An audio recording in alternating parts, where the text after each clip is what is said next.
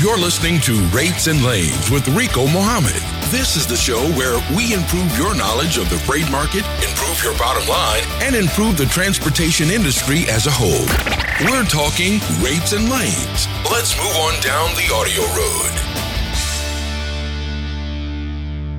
Good evening, everyone. This is Rico Muhammad coming to you live from Atlanta, Georgia. Apologize for not being able to get on with you guys last week. Hopefully, I tried to post a little bit of information. Hopefully, things didn't miss me too much. We want to try to make that as less of an occurrence as possible. Tonight, we will be joined by, I call him our resident mentor. Chuck Snow will be joining us tonight. So if you have any questions for Chuck, a little bit later on, he'll be dropping in with us. If you have any questions that you would like to ask or whatever, you can go ahead and press number 1. We're going to try to get our call screener in place to get some of those questions, get you guys screened in and get you in position to ask your questions. Tonight, I'm going to start off the show a little bit differently than what we normally do.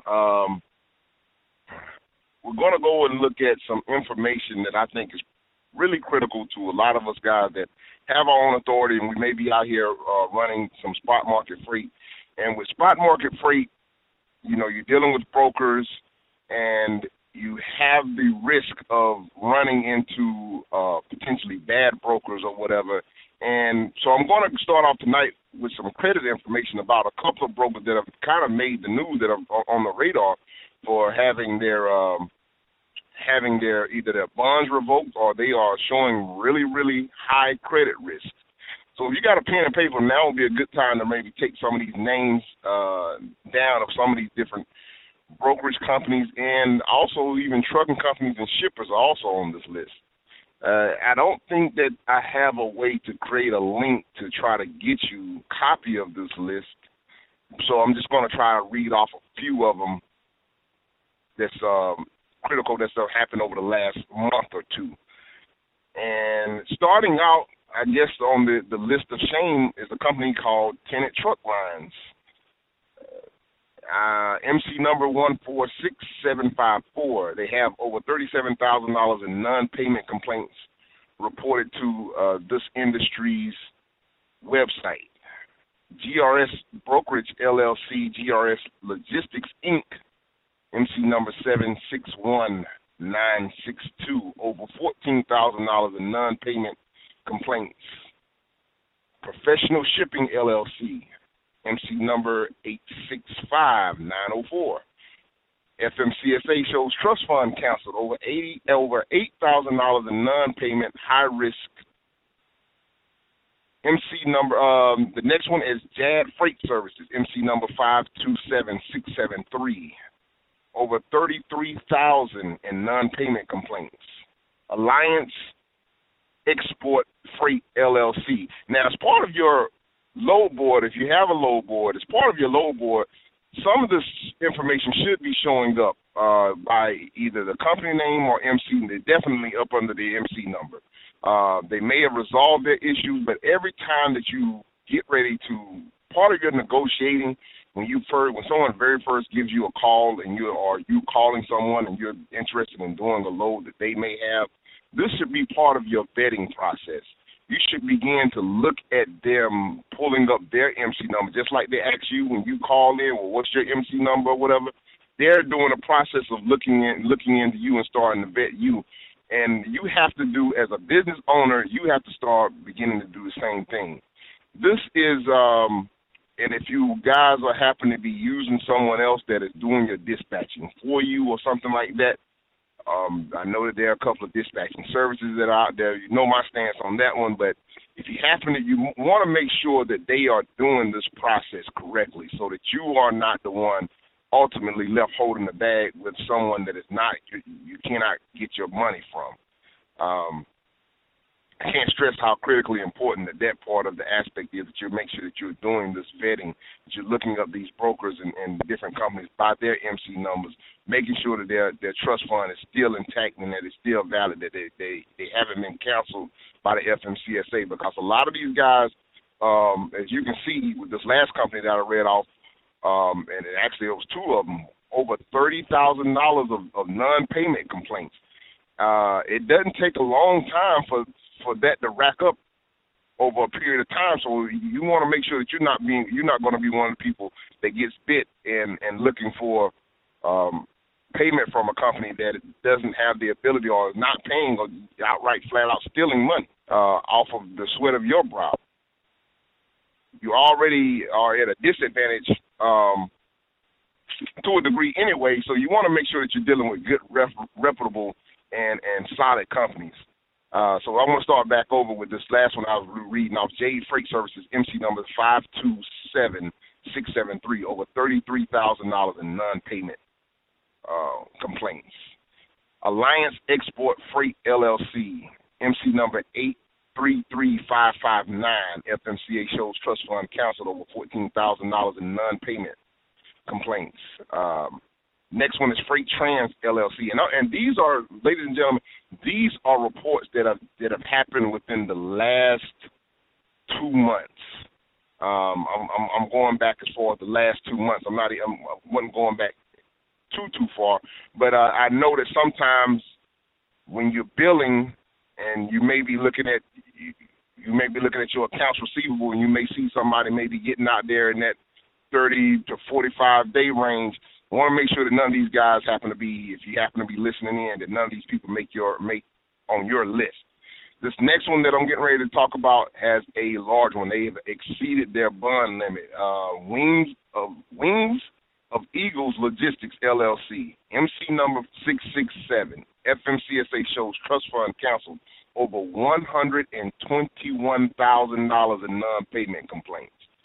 So this is some of the information that I'm talking about with you guys, and this is when you're signing to do business with most brokers, they have clauses in their contracts that you waive your right of remedy to be able to recourse back to the shipper. Now, this will be a great question. I have to make this a note to myself when we have seating on.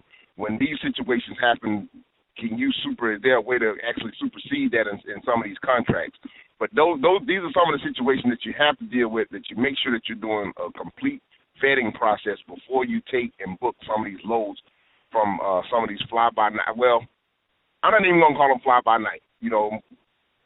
People, most times, I'm going to err on the side of most people have the best intentions, not sure exactly what happened with some of these situations.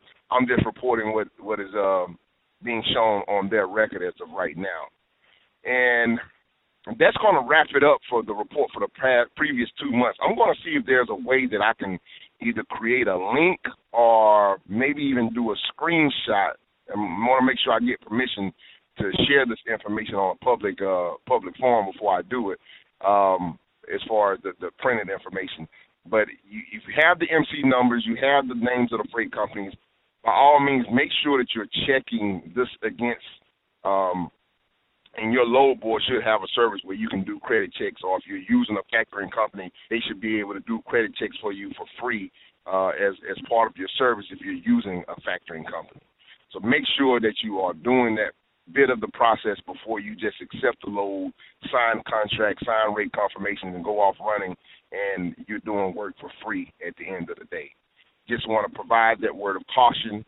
And now we're going to jump back into our regularly scheduled programming. We're going to talk about this week's DAT trend lines report for February the 28th through March 5th. National spot market rates edged up in the first week of March following a slow February.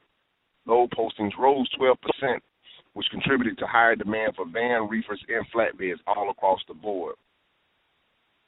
This week, we're going to take a look right now at the U.S. van demand and capacity report. Van load postings increased 12% last week, and truck postings decreased 2%, boosting the load-to-truck ratio from 1.4 up to 1.6 loads per truck. The national average van rate increased 2 cents from the previous week. Time last month, van load postings had fallen 17% in February when compared to January. Truck postings increased 13%, which dropped the load-to-truck ratio from 1.9 down to 1.4 loads per truck compared to February of 2015. The ratio was down by 47%. So let's look at the U.S. van rates for the week of February the 28th through March 5th. And the national average van rates rose 2 cents up to $1.56 per mile on average. Outbound rates rose in the Los Angeles markets, but fell in the Atlanta markets. The national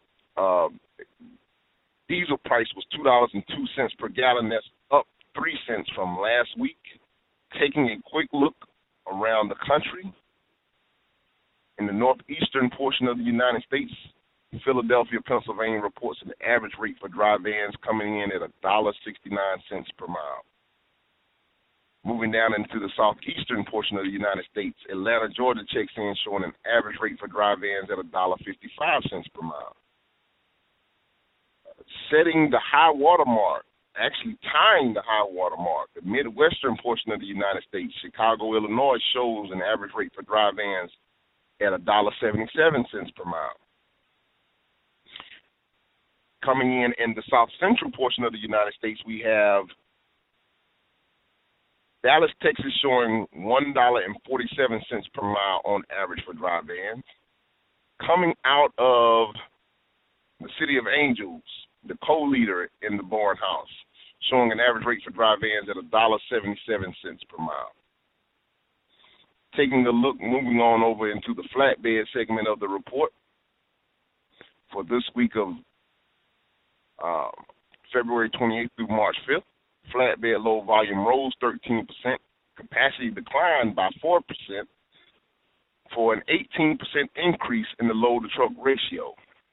The national average flatbed rate rose 3 cents last week, up to $1.83 per mile. Looking back at this time last month, flatbed load postings rose 33% in February compared to the previous month. Capacity also increased 10%. As a result, the load-to-truck ratio for the month rose 21% from 8.6 up to 10.4 loads per truck compared to February of 2015. Ratio was down by 11%. So we're going into good times and good seasons for oversized flatbeds and step decks. You know, this is springtime. Stuff is starting to move. Construction's getting underway. So we're going to start to see a good bit of increase with the flatbed over the next coming weeks. Let's look and see how the rates were performing for flatbeds.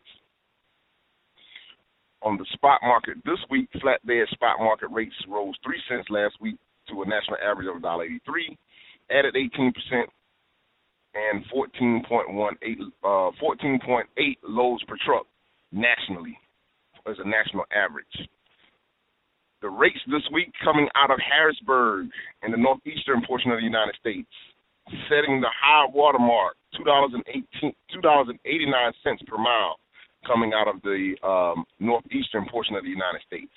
Moving down into the southeastern portion of the United States, Atlanta, Georgia checks in showing an average rate for flatbeds at $2.05 per mile. Moving up into the midwestern portion of the United States, Rock Island checks in showing an average rate of $2.37 per mile for flatbeds. Moving down into the south central portion of the United States, Houston, Texas checks in shows an average of $1.76 per mile for flatbeds.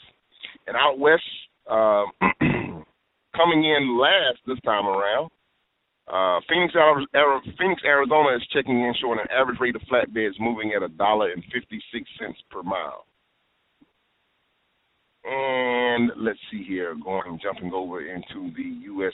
reefer demand and capacity report for the week of the February 28th through March 5th. Reefer loads postings were up 10%, and truck postings fell 2% last week. As a result, the load-to-truck ratio increased 12% from 2.8 up to 3.1 loads per truck. The national average reefer rate increased 1 cent up to $1.80 per mile on the spot market. This time last month, reefer load postings declined 27% in February compared to the previous month, and truck postings rose 12%. As a result, the load-to-truck ratio fell 35% from 4.5 down to 3 loads per truck. Compared to the demand of February 2015, the ratio was down 62%. Taking a look at the rates to see how rates performed over the week of the 28th through March 5th. Reefer spot market rates rose 1 cent last week up to $1.80 per mile due to the 1 cent increase in the average fuel surcharge. Compared to the previous week, the load-to-truck ratio increased 12%. Taking a look around the country at rates in different segments of the country, northeastern portion of the United States, Elizabeth, New Jersey checks in showing rates of reefers moving at $1.55 per mile on average. Down into Florida, Lakeland, Florida, coming out of the southeastern portion of the United States, we have reefer rates reporting in at $1.29 per mile on average.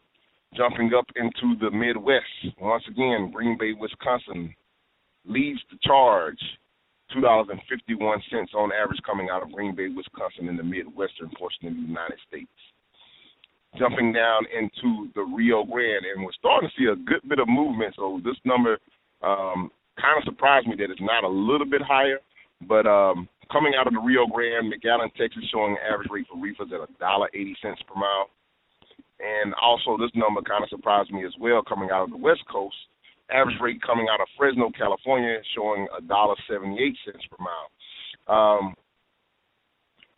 The reason that those numbers kind of surprised me, I guess the next report that we're going to jump into, the USDA report, will talk about that a little bit. But we're starting to see some movements in a lot of the traditional heavy reefer markets. Maybe because, this kind of explains it. The USDA report is showing that all of those markets are either showing a slight surplus or showing an outright surplus of trucks. So that might be why the rates are still depressed in those areas. We don't have any markets that are showing any shortages or slight shortages. So once again, I will be putting links to both of these reports. The DAT Trendline report should already be up and on board on up on our website and on the Rates and Lanes Facebook page. And without any further ado, I see we got a couple people got their hands up and got some questions. But before I jump into anything else, I want to bring on, I call him our resident mentor, Mr. Chuck Snow. Let's get Chuck up and on board with us. Chuck, how you doing? I'm doing well. How you doing, Rico? Oh, man, I cannot complain. How was your holiday? It was fantastic. I spent 10 beautiful days in your country. And I drove from, don't want to bore you guys, but I drove from Toronto to Cleveland to Nashville to New Orleans, kind of a musical tour. And you got a great country. Phenomenal trip. Cool. I know what you had for you down there in New Orleans. Now that's get a little jazz in your system there, Chuck. Oh yeah, phenomenal music. Really a great trip. But it's always good to be back. Cool. So what's new? What's going on with you guys up at Traffics?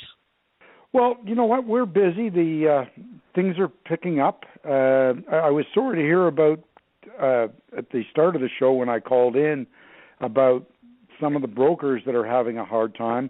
I don't think anybody likes to see that because somebody's always getting hurt. If I can give some advice to our listeners out there, I'm not a big proponent of factoring. If you don't have to, for God's sakes, don't do it. It's a very expensive way of financing. However, one of the things you can do is if you can make an arrangement with a factoring company to factor some of your receivables, not all of them, the ones that you want to factor, even if it's a higher rate on a non-recourse basis. That means that you'll pay a higher rate, but hell or high water, if the broker or the customer doesn't pay, it's no skin off of your back. And you were saying about the load boards, checking the credit on those load boards. I have found that's quite often not accurate. I've seen people, as a matter of fact, I've seen bankrupt companies that were on there that had phenomenal credit ratings. Wow. Good to know, Chuck. I appreciate you. I appreciate you dropping that jewel on us.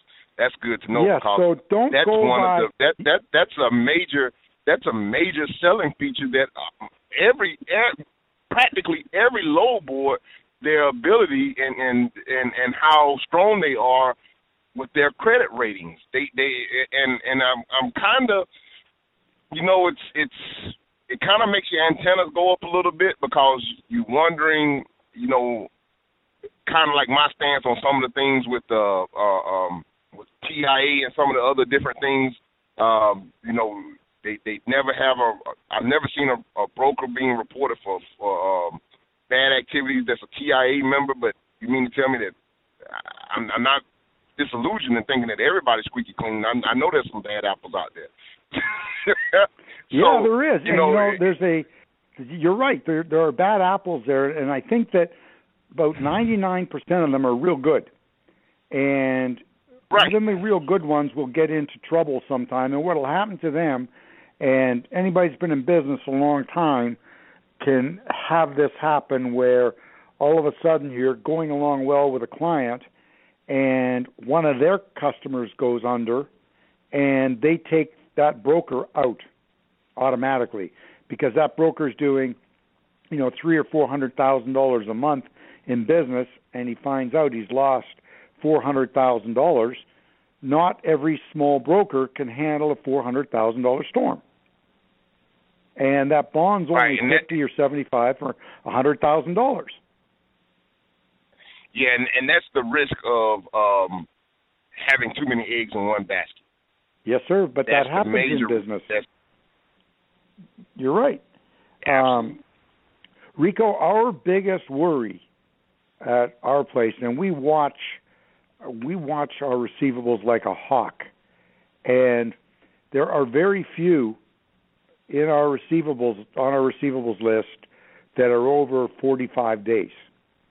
And the odd one will climb up a little bit higher on certain ones, because you get with these Fortune 500 companies, and they'll miss a payment here or miss a payment there or short pay something for no reason, things like that, especially when you're doing hundreds of thousands of dollars a year business with them.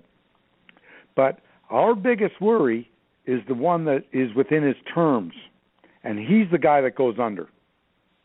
There was a company up here in Canada that was the main carrier for Target during their ill attempt to take over the Canadian market, and they got hit for $800,000, and it was all and that $800,000 was all within that 30-day period. Target paid all their bills within 30 days. And that poor carrier, not only did he lose $800,000, but he built a very expensive terminal worth about $25 million in order to cover the business he was about to get from Target. So it was like a double whammy. So you can't be too careful. That's unfortunate. That's sad and unfortunate. That's right. Chuck, we got a few people that's got their hand raised. You ready to jump into some calls? Yeah, let's get right into it, Rico. Let's see here.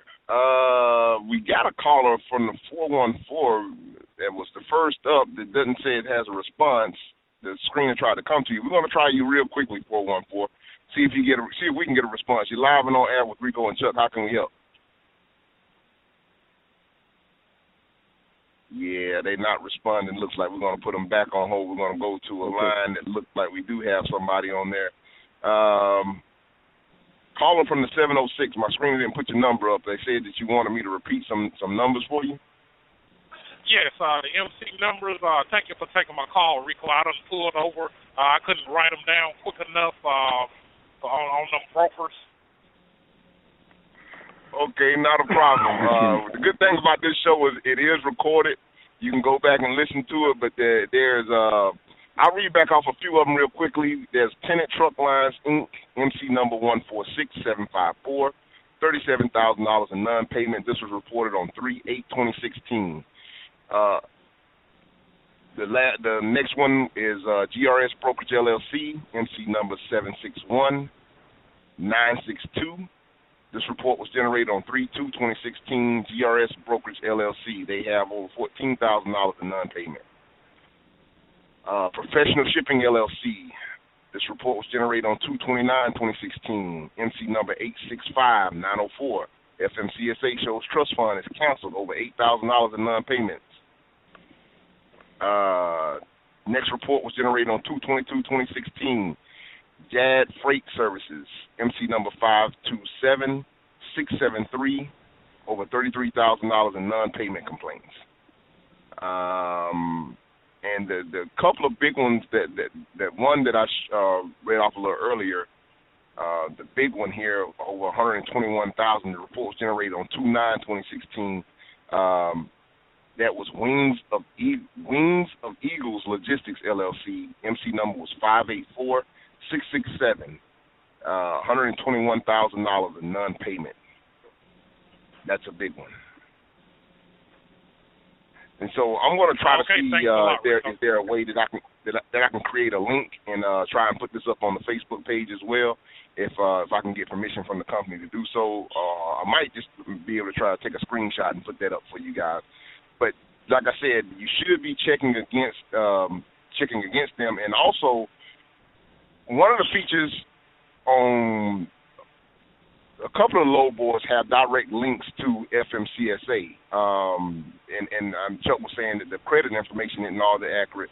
And hopefully FMCSA has that act together a little bit better than maybe some of the services here as far as this information is concerned, and keeping it updated and valid. So just like a broker, when you call in to a broker, like I was saying, they always, one of their standard operating procedures is to ask you for your MC number. You also need to make sure that if they're calling you, that you get their MC number, so that while you're on the phone and negotiating, this is part of the stuff that you go through and part of your negotiating as well, to see are they credit worthy. And if they're not, you may want to negotiate. Hey, I may be willing to do the load, but you need to send half of the com check now and half on delivery. So everything is up for negotiation at that point in time. But you want to make sure that you are doing whatever you need to do to cover your backside. Anything you want to add on that, Chuck? Well, I want to warn everybody about an old scam that it's been going around for about 40 years that I know of, and it resurrects itself every so often. And the scam is a load broker gets a load of paper, let's say, going from Jersey to Chicago for, let's say, $1,500, and offers it to you for $2,400.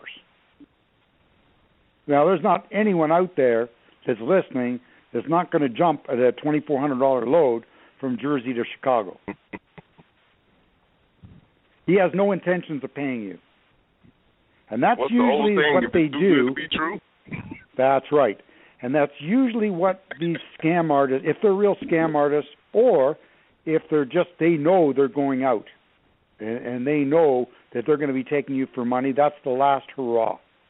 Now, it is illegal, but, in the United States, they have a hard time catching murderers, kidnappers, and terrorists. And once in a while, they'll catch one of these characters or two of them, and they'll put them in jail. But usually by the time this deed is done, these guys are back on the other side of the world, living on some island. So you just have to watch it. Number one, if it's too good to be true, it usually is. The other thing, guys, there's so many good brokers that are members of TIA. Why the hell don't you try to stick with them? If they're not, there's usually a reason. And make sure if they are members that they're in good standing. What I didn't have time to do before show prep, and probably would be a good idea. I'm really interested and intrigued. I'm going to go back and do it. I want to see how many of these guys were actually members of TIA, or if any of them were members of TIA. I'd really be interested. I'd really be interested to see that. I'll be honest. We're members. I've never once seen a bulletin come across saying, watch out for this guy. But I would think that they just don't let anybody in, and I think that it's one of the better organizations I've seen, and they do an awful lot for the industry, and I think that they are there to protect the industry as a whole and make it a better industry. So I would presume that they're pretty strict on that. But yeah, that's food for thought, Rico. Check and see if anybody is on there. Yeah, I'm probably have to report that next week or whatever, and we'll probably try and make that a regular segment of the show to try to keep people aware of these companies and look into that as well. Let's go and jump. Let's see here. We got Christopher that has a question for us. Christopher, you up and on board with Rico and Chuck. How can we help? Rico, listen, man. I'm just happy what you guys doing, man. Because listen, somebody needs to call out these guys, man. You know, I'm so saddened by what is going on because a lot of these cooks are around there whipping off drivers and getting away with it. So I'm glad what you guys are doing. But I heard you giving out some information earlier, Rico, and you were saying that the rates have been up and all that. But right now I'm in New Jersey. I've been here from yesterday. And let me tell you what I'm seeing on truckstop.com. Dollar a mile, less than dollar a mile. You can't even negotiate. When you call the broker and try to get even $100 more, we can't do that, man. I have a lot of people calling. So I don't know how we're going to deal with this because I'm telling you, I don't know which driver out there can run his truck and run a business for dollar a mile or less than dollar a mile. I don't know, man. But can I answer? I'm thinking of packing this up. I understand your, Christopher. I totally understand your frustration, but unfortunately, the way the world works today, and I did not invent this. I was no part of the invention of this new world that we all live in. It's a live market. Trucks have become a commodity. They've commoditized trucks, and because of that, it's all supply and demand. If you notice at the beginning of the show, when Rico's giving the ratios of trucks and loads, that's what everything depends on. And the information that Rico was talking about, first of all, it is a week old. That's from last week. Right. This week, and what happens, Christopher, is people hear there's great money coming out of Jersey. Everybody runs to Jersey, and guess what? Everybody goes there thinking that there's good freight. It's like everybody runs to a pond or to a river because they hear there's fish and get a couple hundred guys, and the pond is fished out in no time. And that's what happens in our industry. And that's why I really stress with anybody listening that wants to take this thing a step higher, don't be running wild. If somebody's willing to give you $3 a mile to go to Jersey, it's because the freight coming back is $1 a mile. Nobody's being nice to you. In the heat of the summer, you can get $2 or sometimes $3 a mile going into Miami, depending on where you're coming from. When you're in Miami, you'd be lucky to get 50 cents a mile. So your key to success really is to run your business with a particular lane. Find out where you can go, where you can make money steadily. You can't complain one week because the rates are lousy out of New Jersey, but meanwhile you got $3 a mile going in there. And right now, the real-time information that I'm going to chime in real quick. I'm going to let you finish up, Chuck, but right now, the real-time information that I'm showing coming out of Jersey right now, and which is part of the reason why you're struggling, is it's a 1-to-1 ratio. There's literally less than one load for every truck that's there. So basically, you have to understand the nature of that particular portion of the market. So you have to make sure, this is one of those old trucker sayings where they say you need to take your backhaul with you. You need to make sure that when you go to a market like that, and I understand and trust me, I feel your frustration. I understand where you're coming from with the whole aspect that there seems to be, the market is really tight all over on the spot market right now. And there's very little negotiation taking place because you have uneducated people that really don't know what they're doing, and then you have some people that may have good contracts, and they can afford to take that cheap stuff coming out of certain areas, and that's keeping some of the rates depressed as well.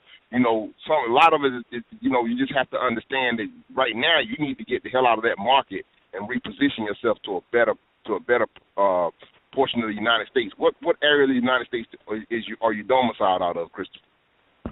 Rika, but the thing I'm noticing, man, is that it's not just in New Jersey. Wherever part I try to put the truck and I check before for the rates, it seemed like it's the same all over. And I talked to my buddies and said, man, what's going on with the West Coast? I hear you giving a quote for the West Coast that you're surprised about. I'm surprised also, especially coming down out of McAllen. Last year, this time, the year before, McAllen was booming. I mean, everywhere you go. I mean, all over the states. I don't see nobody getting $2 a mile unless you know the broker real well or something going on that I don't know about. But I try to make myself pretty knowledgeable about the business and talk to other guys who have been in the business for over 10, 20 years, and everybody's crying, man. First of all, one of the things that you got to keep in mind, Chris. But don't worry about last year. One of the biggest things that you might have to do, Christopher, just what I took you from my brain to your lips, Chuck. That's one of the things that I was getting ready to say, Christopher. You have to, and I had to come to this realization because I recently lost the contract myself, and I've been doing a little bit more spot market work. And one of the things that I was looking at, I was so insulated by my contract that I really wasn't feeling the pinch of some of the stuff dealings on the spot market. And I had to go back and look at my cost per mile numbers, and I'm like, man, I'm used to, I could just about on certain lanes, I could tell you off the top of my head what that lane should be paying. But those were old numbers. I'm going based on back when fuel was $4 a gallon. Well, fuel now is averaging right around $2, so you have to equate for that. So, like right now, my cost per mile on my fuel side, my cost per mile for fuel is 23 cents. My fuel cost per mile used to be somewhere in the neighborhood of 40-some odd cents. So it was almost double what it is now. So you have to take that into account. And I understand it's hard to. Trucking is one of those industries. Trust me, I feel all of your frustration because the income that is in trucking has kind of been so stale over the course of the years. I mean, you hear the old timers back in the 70s that were making some close to the same rates that we're pulling right now to this very day. But it's a nature of, like Chuck was saying, we are a commoditized industry, and we have to be nimble, quick, and agile to adjust to whatever's going on in the market. And one of the things that we have to be up on and have our post on top of our numbers, knowing what our actual operating cost is. So sometimes we can get disillusioned by previous numbers from last year, and man, I used to get this, I used to get that. But the market is ever changing, and we have to constantly be evolving and changing with the market, or we're going to get left behind. Now, that's not to say that, that you should be out here taking any and everything, the cheapest freight that's going on. But right now in the market that you're in, just speaking specifically about New Jersey, where you are right now, you need to get the hell out of there and get to a better, maybe try and bounce over and see if you can get over to the Midwest or whatever, to one of those markets that maybe bring you back down into the southeastern portion of the United States. That may put you in a little bit better position to be able to get a little bit more revenue and better income coming in. Just thinking out loud, that might be something that you might want to try to do. See if you can position yourself to get, if you got a couple of days, if you can bounce over to the Midwest and see if you can get a load coming to the Southeast, and that gives you a couple of more days if you're working that spot market to kind of be gauging the market that you're going into, but making sure that you're negotiating hard coming out of that Midwestern portion of the United States, because that seems to be right now where the best rates are coming out of on the spot market. I hear what you're saying, Rico, but it's hard to even negotiate, man, because guess what? You have some guys, man, they will take the load for anything and run, man. Right, but that's what I'm saying. You have to get to an area. Go ahead, Chuck. I'm sorry. Where are you? Christopher, where are you? Where are you located? Where are you located? I'm in New Jersey. I'm in New Jersey. Okay, so you're in New Jersey. You got to get to a better load to truck ratio in order to be able to negotiate. Yes, Truck. What you say now? Yes, Where Truck. are you domiciled out of? Say again? Where do you live? I live in Georgia, Atlanta, Georgia. Live in Georgia. Okay. I got some advice, okay? Yes, sir. This will help you be successful. First of all, go and get a load going towards Georgia. Even if it's 95 cents a mile. Yes, I'm heading to Macon right now. I'm loading to go to Macon. Yeah, got a load to go to Macon. Good. Okay, that's your start. Now, you need to make a decision. If you're going to go back to Jersey, get enough money knowing that you're going to get 95 cents a mile.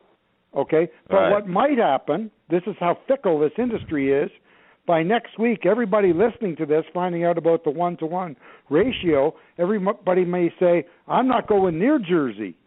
And there may be a ton of loads that pay a lot better. That's how this market works. Right. But you may be better off to find freight from, Jersey going towards Arkansas, or Georgia going towards Arkansas. That may be a better lane. I don't know. Jersey has not been a great lane in years. Yeah, it's just hard to find loads going that side. What type of equipment? What type of equipment are you running? I got a reefer. Okay, you run a reefer. Okay, yeah. So definitely, sir. What you want to do, because you right here in my backyard. Coming out of Atlanta, you want to stay out of that northeastern portion of the United States. You want to try to run mainly, if you can, back and forth between Atlanta, and you don't want to go. I call past the Mid-Atlantic. You don't want to, when you're going up that eastern, you don't want to go past Maryland, really. If you're going to run up the eastern portion of the United States, you really don't want to go past Maryland. You stick back and forth in that area right there. You should do halfway decent with the rates.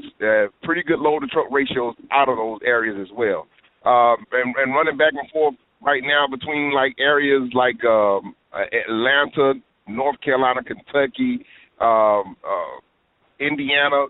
Those areas are pretty decent right now. You can do pretty decent with rates, especially with the reefer. You can be sufficient. Even right now, it's tough coming out of Georgia right now. But some of the stuff in Georgia is getting ready to start to pick up as well. Some of the produce and stuff, peaches are getting ready to come in the season. So it's a couple of things that the outlook is not all doom and gloom. But it's one of those situations where we definitely have to be tightening our belt. That we're looking at our numbers. And that we're definitely taking advantage of putting ourselves in good. If you're running spot market, we're putting ourselves in good places where the load to truck ratio is in our favor. You say you run Truck Stop. Truck Stop has a feature called Pentac. I think it is. It's Pentac, where it gives you the amount of loads coming into a particular state and the amount of loads coming in. So it's kind of it's a little bit different than what DAT's product is. DAT has a more direct load to truck ratio, but it's still, you basically have to do the math, and it's basically the same thing. Gives you close to the same information. So definitely you want to be looking at those different features on your load board and understanding before you go to an area what you're getting yourself into. All right, Rico. I'll call you back some other day when you're on, man. I have another question for you. I'll just get off now. Thank you, Truck. And thank you. Good luck. Let some other guys get their question in. All right, appreciate you there, Christopher. We appreciate the phone call. And let's see here. We got Carlos that has a question as well. Let's go to Carlos. Carlos, hey, you're live. You're on board with Rico and Chuck. How you doing, y'all? Good, sir. How about yourself? I'm doing pretty good. My question is I'm looking into trying to purchase some equipment, and the customer that I was talking to, he referred me to a guy who was doing power only for moving trailers. So I Googled their name, and I seen what was called a Dun & Bradstreet number. So my question is what is a Dun & Bradstreet number, and how does it help you in your business? It's a DUNS number. Means that the number, they're registered with Dun & Bradstreet, who is probably one of the oldest credit agencies in the United States. But really, you should be able to go to them and get accurate information. Now, I know that the information that they report on the Canadian version of DAT, which is called LoadLink, is not accurate. But how you can get accurate information from Dun & Bradstreet is you can subscribe as a company subscription, and you basically buy their services. So they'll give you for, let's say for $300, they'll give you 50 credit checks, and those credit checks have value. Those you pay for. Remember, there's value when you pay for things. Right. So that's really what a DUNS number is. It's that number that is assigned to a company that's registered with Dun & Bradstreet. Now, does that help you once you register? Does that in return help you as far as maybe getting customers or moving freight or anything like that? Purchasing equipment and things of that nature. Carlos, I don't know if it's going to help you in obtaining customers necessarily. It's certainly going to give you credibility. When you go into a customer and you give them all of your information and you have a DUNS number, they may go, oh, this guy's good. You know what? He's got that too. The one thing it does give you is when you're, God forbid, when you need a repair and you need to get it on credit or you need to get credit up the road, you're helping to build yourself a good credit report. As long as you keep your, credit is a privilege and you need to keep it intact. So, with that in mind, Carlos, if you get a DUNS number and you treat it with respect, you can do very well. And that means that, you run your business properly. And that means that you don't have to go to the expense of factoring companies and all the rest of it. Right. You're going to make more money. Many, many years ago, I'm talking over 30 years ago, I had a very good friend of mine that had a truck line of about 17 trucks. And the man made, this is an interesting story, but I'll tell you how good things were in the late 70s and into the 80s. He had 17 trucks. He would write one off a year. He had no insurance. He had no collision insurance whatsoever. He was self-insured. Instead of buying collision insurance, he bought an extra truck because his averages were one a year.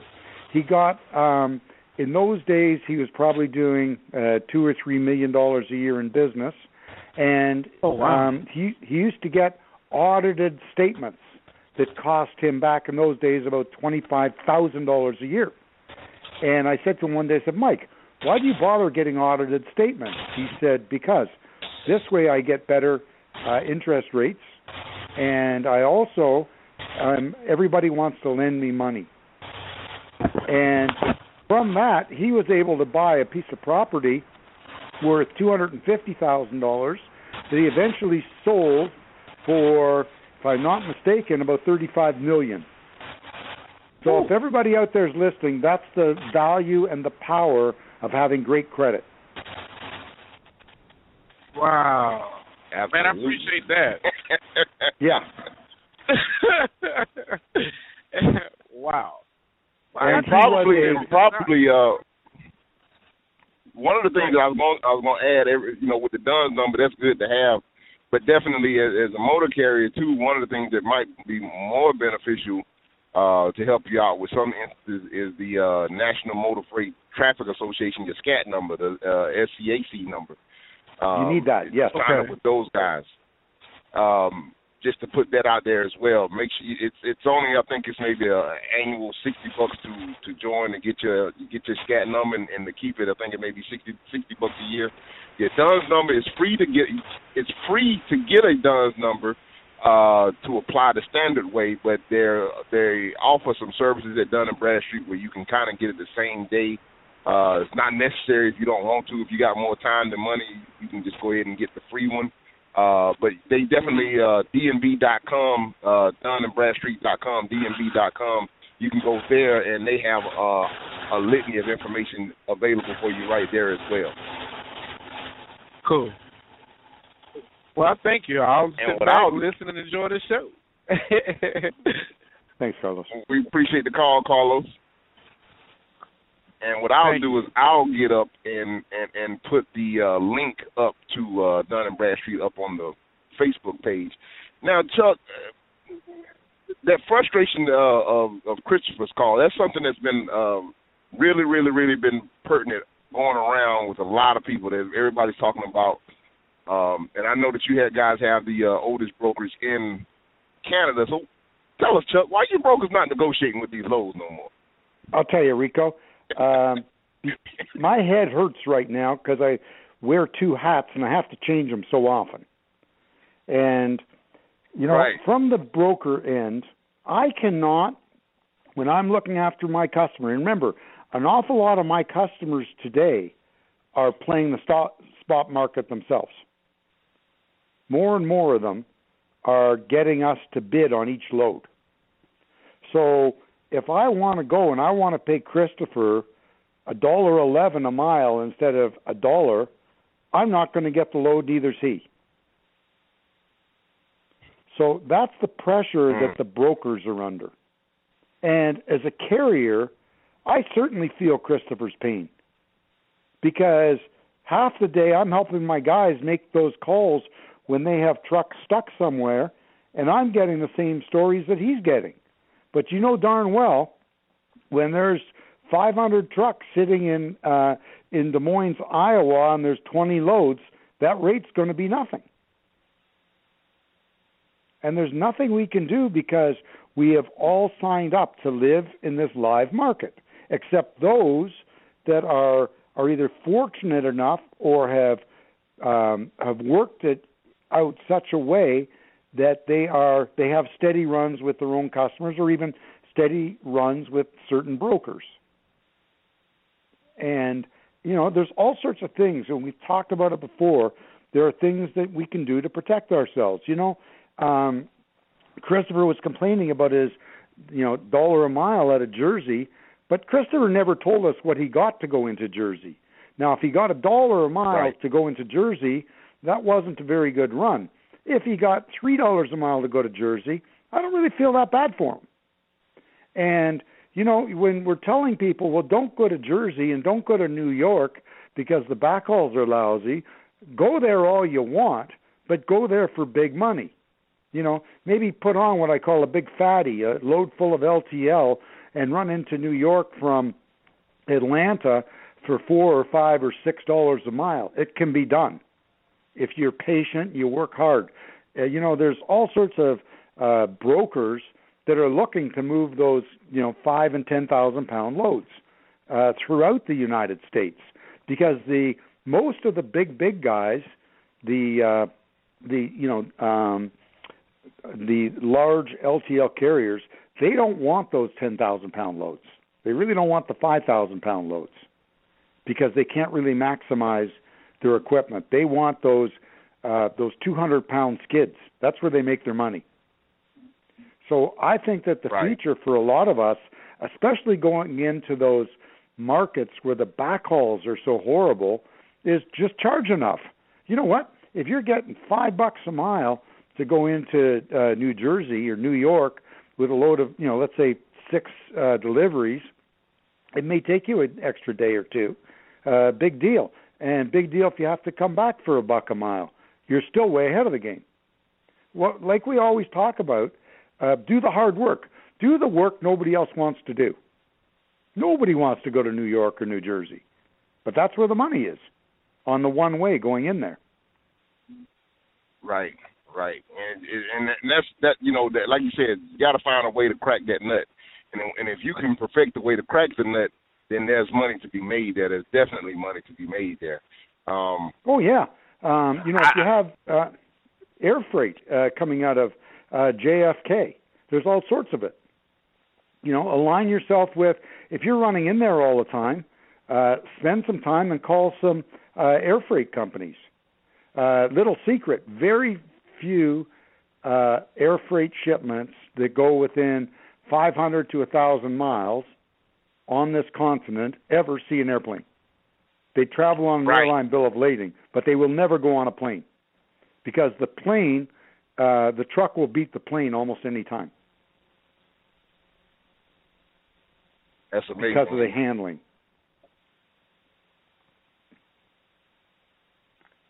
Good stuff. Good, and I'll tell you the other thing.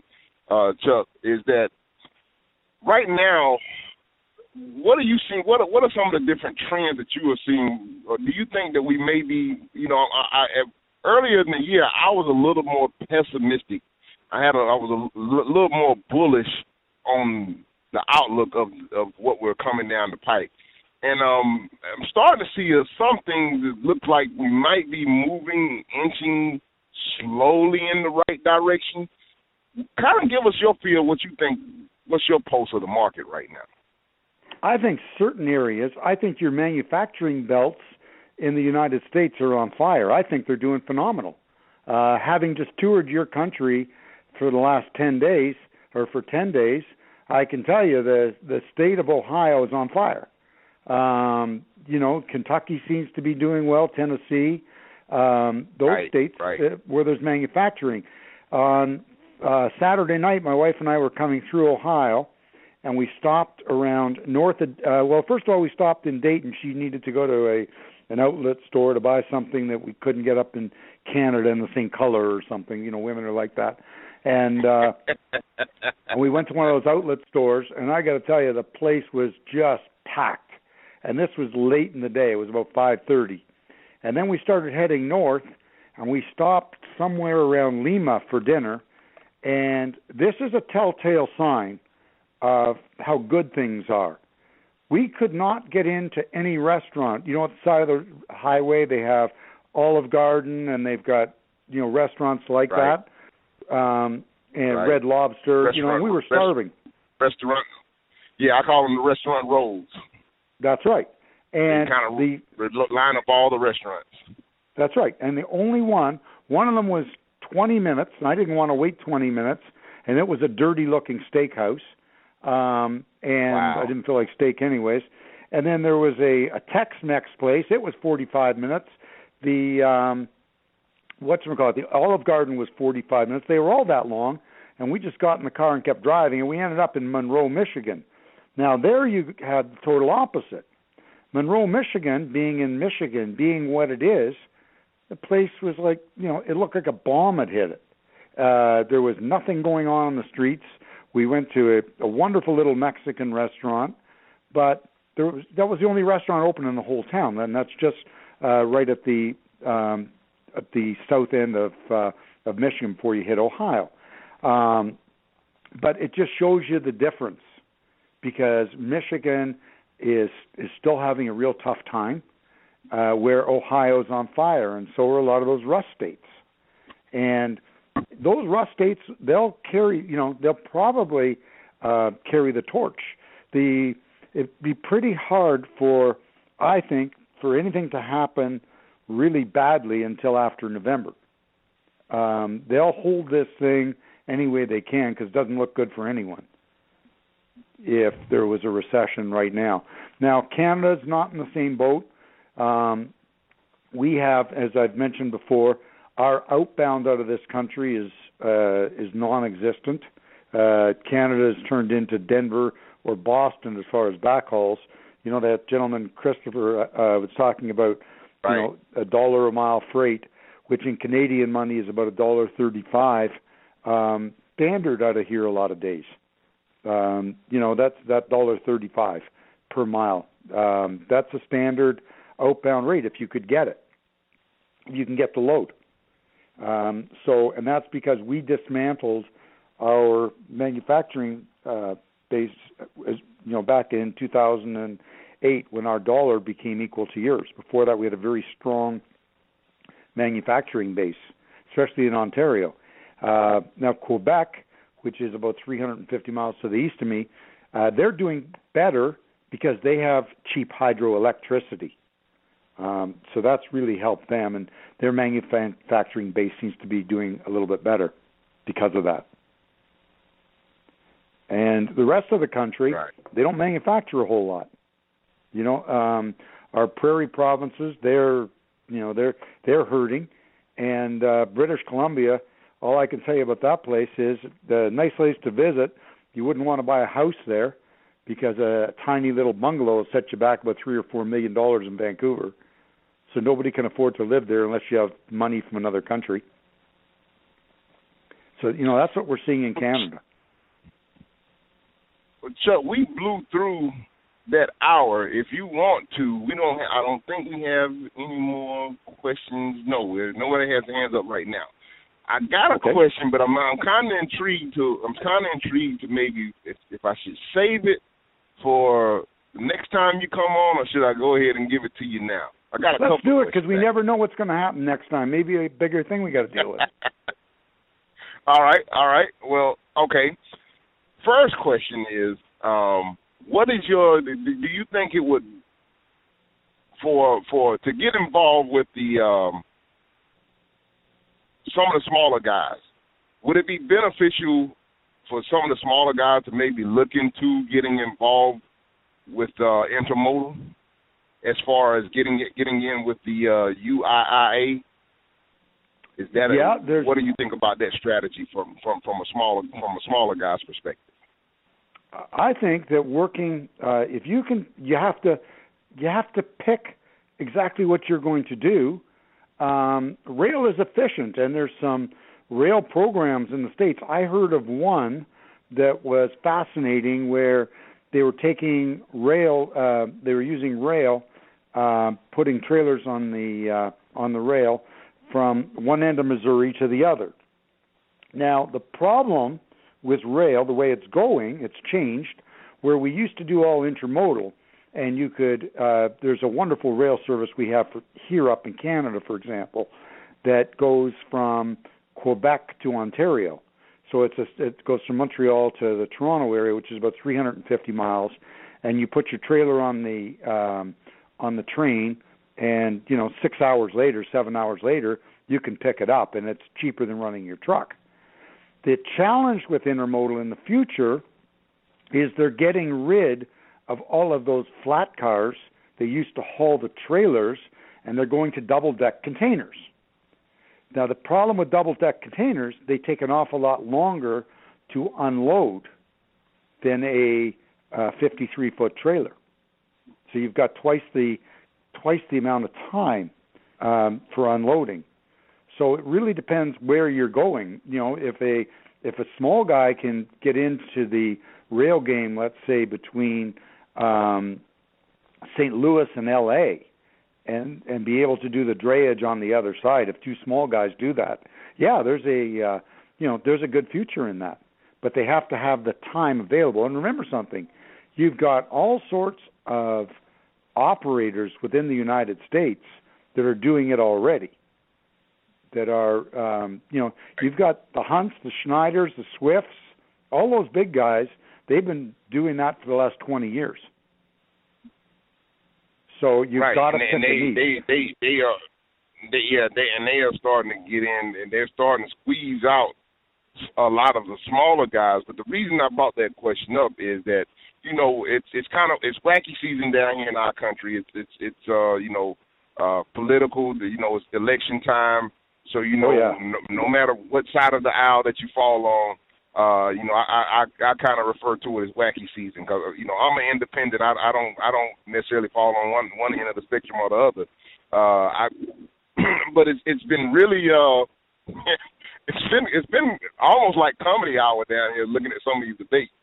And I agree. And listening to some of the stump speeches and everything. But one of the big things, of course, is everybody's talking about getting trucks off of the road, and building high-speed rail systems, and I'm thinking that if there seems to be a wave really trying to move things into that direction, and a lot of the ports are drudging and making their ports are making it bigger, so bigger cargo ships can come in. And different things of that nature. And I'm just trying to think from a business analytical standpoint. Maybe there might be something that where they say there's smoke, there's fire. It might be something there, and I just figured while we were here amongst our small little group of friends here, it might be worthy of a discussion. I totally agree with you. It's definitely the future. It's cleaner. It works better. We've gotten into this thing in the last 35 years, and I was one of the guys that got into it right away. with just in time. And, you know, when I got into selling freight almost 40 years ago when I first started Traffics, and I used to go and see a potential customer, and I would see in those days up here, there'd be a Maitland trailer or St. Johnsbury. And I would say to a customer, well, where did that load come from? And the guy'd say, New York. And I'd say, well, how long did it take to get here? He'd go, 3-4 days. And I would say to him, well, I could do that in 12 hours for a quarter of the price. And they used to laugh at me. And that's how I built my business. And in those days, people expected to have to wait 3 or 4 days for a shipment that was going 500 miles. Today, we're all spoiled. All the shippers and receivers are spoiled. And they're expecting, just like the automotive guys, they're expecting a shipment that loads in St. Louis that's 850 miles from Toronto. If it loads in the morning, it needs to be there, you know, the next day around noon. They time everything. They time those plants. And the whole world has gone crazy. And especially with money being as cheap as it is, and interest rates aren't about to go up, I think that just-in-time is the stupidest thing I ever heard of in my life, and that people need to carry inventory, because if they did carry some inventory, they can lower their transportation costs. They don't need it as quickly. Right. And I remember getting into this rip-roaring argument with my son Doc when he was in university out in our driveway one night about 3 a.m. on our way home from work, and you know, he was such a believer of just-in-time freight because of some idiot professor he had at Laurier University. And I said, no, that guy doesn't know what he's talking about. You know, just-in-time freight costs too much. It costs more than it's worth. And I still believe that. So if we go back to a little bit, I'm not saying we should go back to the way it was totally 40 years ago, but if we go back a little bit, and companies start holding inventory, a little bit of it, then we can go and get some trucks off the road, which we're going to have to do, because, you know what, it doesn't make any sense. You've got this, you know, a new truck up here in Canada, in Canadian funds, a new sleeper cab, is somewhere between $160,000 and $200,000 for one truck. I don't know how much they are down there. It doesn't make any sense, because you can't make any money using that asset for 11 hours a day. So trains are really the only way, or we go back to the hub and spoke where Chuck runs his truck for 12 hours and he grabs a hotel room, and then Rico gets in that truck and he runs it for 11 hours and it's somebody else. And that's how it's going to have to work because of these new laws. So really the laws are dictating that rail is going to have to prevail in future, especially when all of the states eventually are going to get on to this CARB thing like California. Right now we're okay. It's just California. But, you know, I think tonight as we're having this conversation, you know, a great American and a great Canadian here, down in Washington, D.C., a great American and great Canadian, your president and our prime minister are having a dinner. And during that dinner, they're talking about climate change. And these are two young guys that probably don't necessarily love the trucking industry because we belch out a lot of dirty fumes. Right. And you will see, you know, rail makes sense for that. And the other thing that makes sense that nobody's even is even mentioning, what you have in your country, you've got wonderful waterways that aren't being used. Right. Now, we have them here along the shores of the Great Lakes, but we certainly don't have the volume. But people have proven that it works. It's clumsy, but it could work. But it won't work as long as people are willing to run trucks for $1 a mile. But when you buy that $170,000 or $190,000 tractor, you're not going to be able to run it for $1 a mile, even if the thing gets 20 miles per gallon. Exactly. So I think you're right on with the rail, and I think that everybody out there listening can, if he or she wants to, can be a participant in that new world of transportation through, somebody has got to go to those rail yards with a container and pick up those 53-foot containers from the rail yard and deliver them to the customer and either drop them there or deliver the load and bring it back or reload it. So I think our worlds are going to change because there'll be hardly any reason for Ricoh to run from Atlanta all the way up to Maryland because you would use a train. But there would be a good opportunity for Ricoh to take his truck and take a load from Atlanta to Macon. That would make sense. Right. And that's how I think we're going to see things change. Yeah, I think that, and the other question that I have for you is, and this has kind of been a hot thing. We've kind of touched on it before and everything, but and I'm seeing a lot more people still talking about it still. But the ELDs and shippers and receivers getting trucks loaded and unloaded in a timely fashion. How is that ELD going to affect being able to actually get detention? Where do you fall on that argument? It's not going to, as long as our industry has people that'll give it away for free, we're never going to be able to charge for it. That's the problem. And, and again, I hate we keep going back to Chris in New York or New Jersey. You have some poor driver that's stranded in Jersey, and he gets into a door, and they take 3.5 hours to load him. And he gets it signed on the bill, or else what happens is he says, hey, I signed in here, it's 12 o'clock, it's 3:30 now, I'm just getting loaded. And guy would say, get out of here if you don't like it. What are you going to do? And until the law has some teeth in your country, this is ridiculous. There was a Peter Fazio from Oregon. He's the only one that has stood up to the plate, and I haven't heard or read much about him lately, but when this first came out, he said, well, I'm all in favor of it, but you need to make the shippers and receivers responsible. And then some of the big guys... I don't know.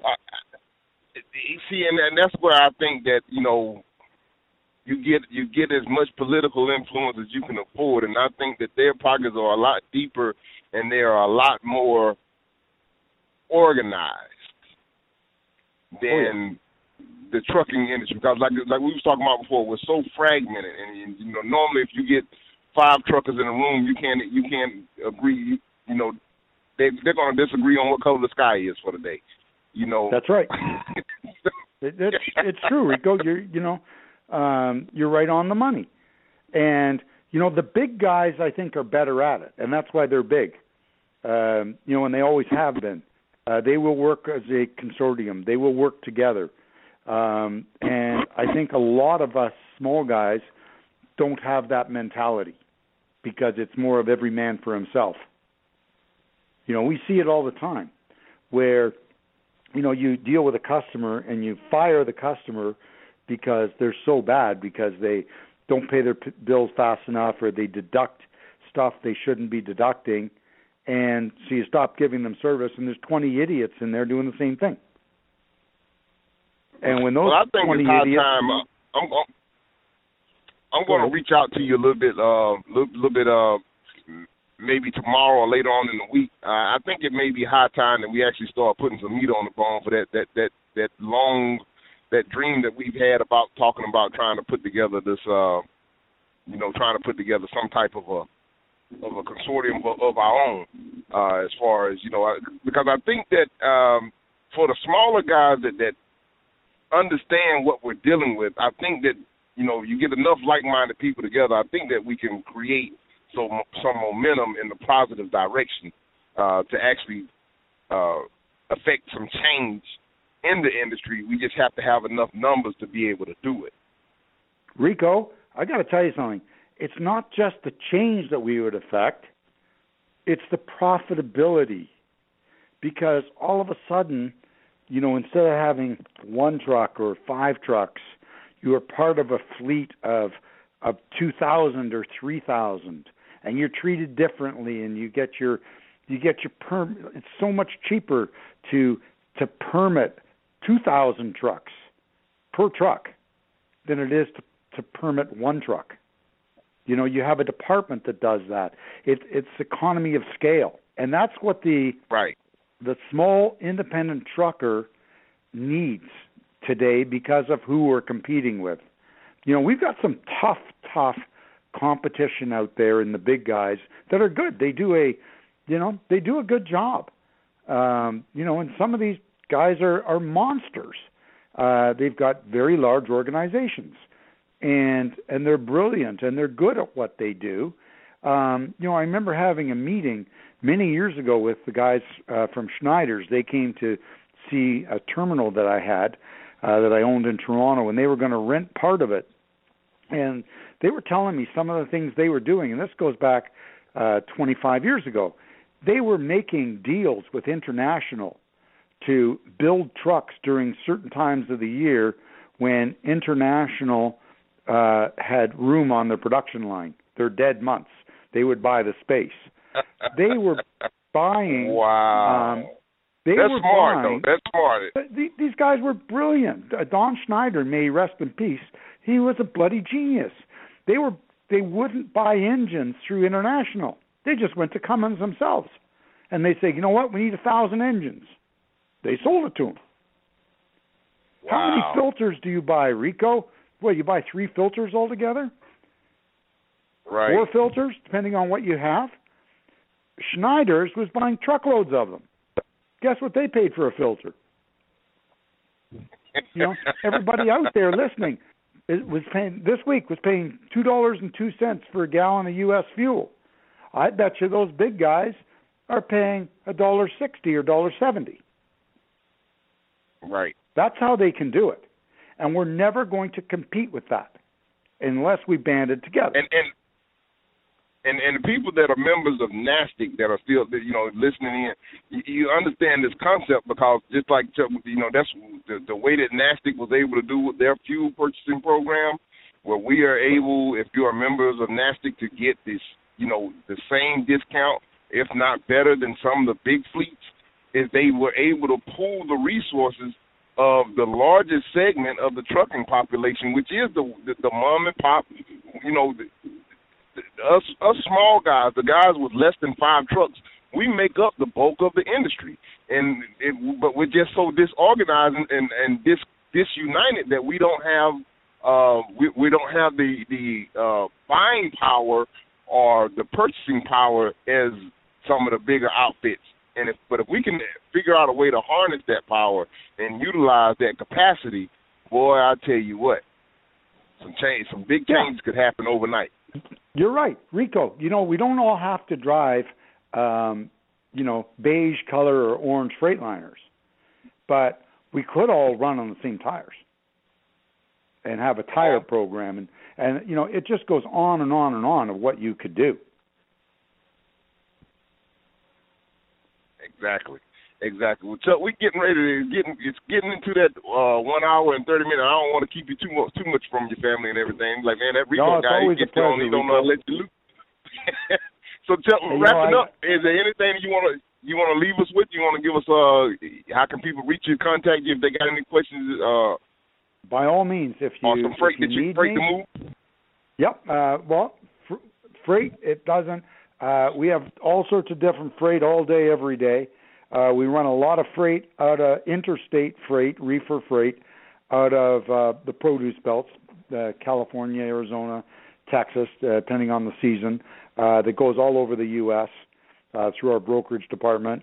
We do have some flatbed and some dry freight that comes up every day. No steady lanes. It's all just whatever customers need. And if you need us, give me a call. We'll start it there. I'm kind of hands-on.